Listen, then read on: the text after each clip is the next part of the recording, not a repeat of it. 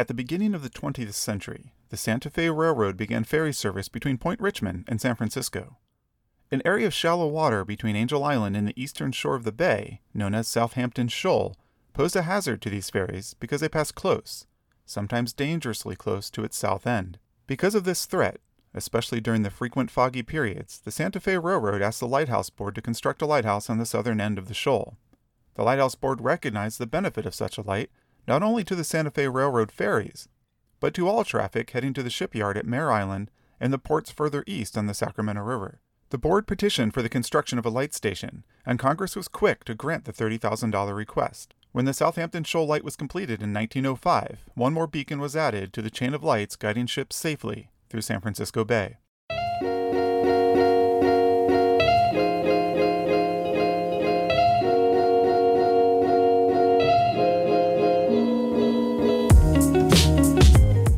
Hello and welcome to the Portside Report, a weekly update for San Francisco Bay Mariners. I'm Brian Klein. This week I'm featuring an article written for the Bay Crossings paper by Captain Ray Wichmann. Ray is a U.S. Sailing Certified Ocean Passage Making Instructor, a U.S. Sailing Instructor Trainer, and a member of U.S. Sailing's National Faculty. He holds a 100-ton master's license and was a charter skipper in Hawaii for 15 years. He has sailed both coasts of the United States as well as Mexico, the Caribbean, Greece, and Croatia. He is presently employed as the Master Instructor at OCSC Sailing in the Berkeley Marina, and I'm honored to consider him a friend, colleague, and mentor.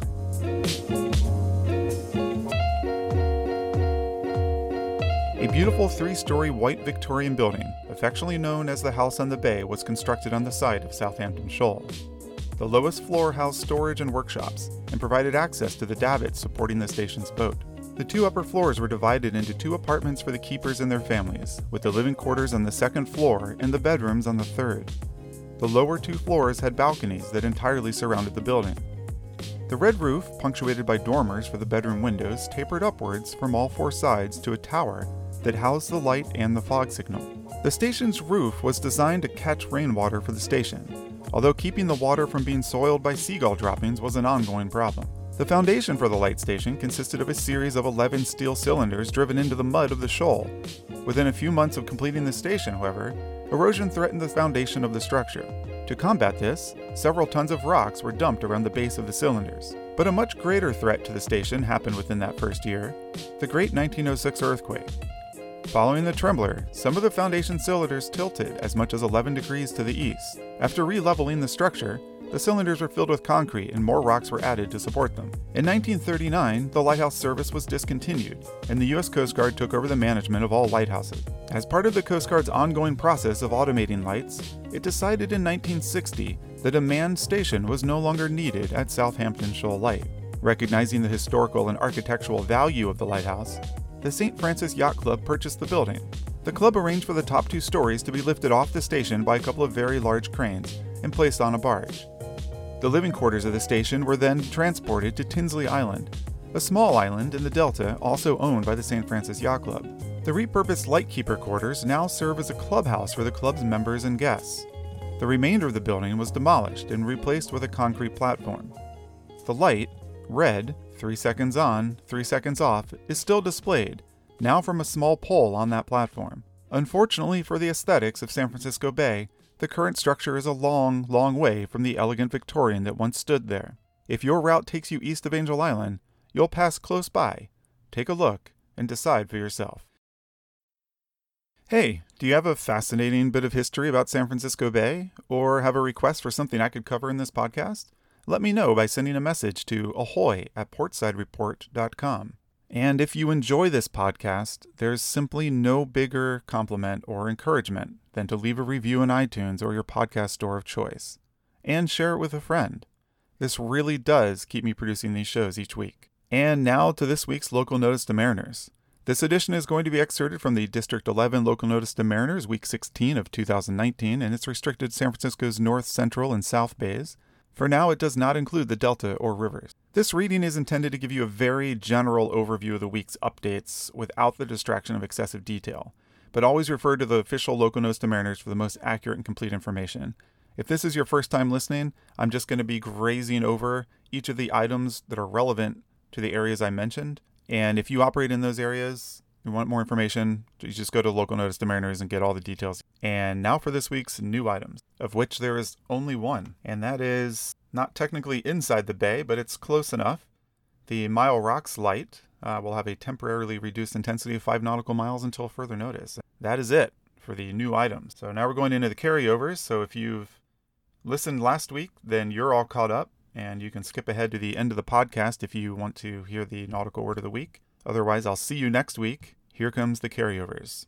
From Section 1, Special Notices. If you want to submit information to the Local Notice to Mariners, you can do so. You can find a complete set of guidelines and examples at pacificarea.uscg.mil. Just search for LNM.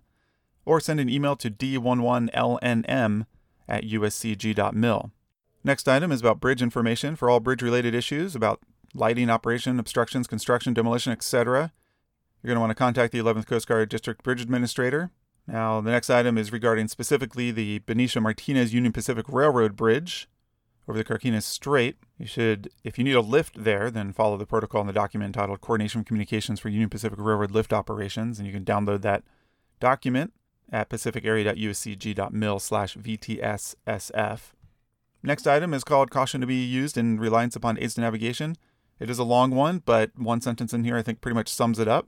Prudent mariners will not rely solely on any single aid to navigation, particularly a floating aid. Next item is called Marine Safety Information Bulletin, and this one's regarding the high-intensity work lights often found in commercial fishing vessels. The point here is those lights can obstruct another vessel's ability to see your navigation lights, so don't use them in or near San Francisco Bay. Down into Section 2, the discrepancy section, Oakland Outer Harbor Lights 7 and 9 are both structurally damaged or missing, respectively, and both have been temporarily replaced with lighted buoys. Redwood Creek Entrance Lights 2 and 13 have been structurally destroyed or damaged, respectively, and temporarily replaced with lighted buoys. Richardson Bay Day Beacon 9, structurally damaged. San Francisco Oakland Bay Bridge Pier Alpha fog signal is inoperable. Bay Farm Islands Lights 1 and 3 are both extinguished. Southampton Shoal Outfall Lighted Buoy 1 is extinguished and Raycor is inoperable. San Rafael Rock Quarry Mooring Buoy Charlie is missing. That takes us out of Section 2 and into Section 7, the general section. First item is called NOAA Electronic Navigational Chart. And the point of this one is basically that the electronic navigational charts will be updated more frequently and will contain more accurate information than the raster navigational charts or the paper charts. Up at the Benicia Martinez Highway Bridges, Caltrans will be conducting dive operations at various piers from the 22nd to the 25th of April. Over at the Corte Madera Creek, the Bon Air Road Bridge is being replaced, and there are no dates for that, just 0700 through 1800, Monday through Saturday. Mare Island Dry Dock is conducting maintenance dredging at the shipyard until the 30th of April. Over at Pinole Shoal, there is some shoaling. On the south side of the channel, it's just reduced the deep draft to 32 feet 9 inches. Over at the Corinthian Yacht Club in Tiburon, they'll be sponsoring a boat parade involving 400 participants along the Raccoon Straits from 1000 to 1300 on April 28th. There'll be a regulated navigational area in effect during that time. Hopping over to the Golden Gate Bridge, their 4 54-foot temporary underdeck platforms are still moving back and forth underneath the bridge roadway. It reduces the clearance of the bridge by no more than 14 feet. From the Golden Gate Bridge, we go over to the San Francisco City front, just off the San Francisco Yacht Club there. Sail GP is deploying 6 buoys for the F50 yacht races, and they will remain on scene from the 29th of April until the 7th of May. They're 30-inch yellow buoys with flashing amber light characteristics. Also deploying another 6 buoys for the same purposes off the Alameda Estuary, or in the vicinity of the Alameda Estuary, until May 9th. Across the bay now to the 3rd Street drawbridge. The draw span will be secured in the closed navigation position for rehabilitation. Now going back to Southampton Shoal, there are some deteriorating concrete pilings above and below the waterline in that vicinity. Back down south of the Bay Bridge again, Dutcher Construction Company is doing some marine construction at the Crane Cove Park. They'll be doing that 24/7 from June 1st until September 16.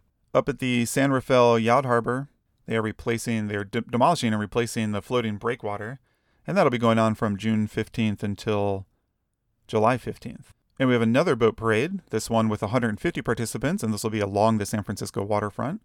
This will be from 1200 to 1500 hours on April 28th. This next item takes us into the Oakland Inner Harbor South Channel, In the East Passage through the Fruitvale Ave Bridge, shoaling has been reported. And other shoaling has been reported east of the Petaluma River entrance channel, Day Beacon number 3. It's been as shallow as 6 inches up to 15 yards east of the aid. Down to lighted whistle buoy number 2 in San Francisco main ship channel. It's transmitting an improper signal, AIS signal. Down to Bay Farm Island at the Bay Farm Island Highway Bridge. The south side lower slat on the fender system is missing. And back to the North Bay. Transbay Cable LLC owns and operates a charted submarine cable that experiences intermittent exposures in San Pablo Bay. And also in that area, there are some submerged piles partially exposed above the sediment surface, just south of Penal Channel along the 30-foot contour.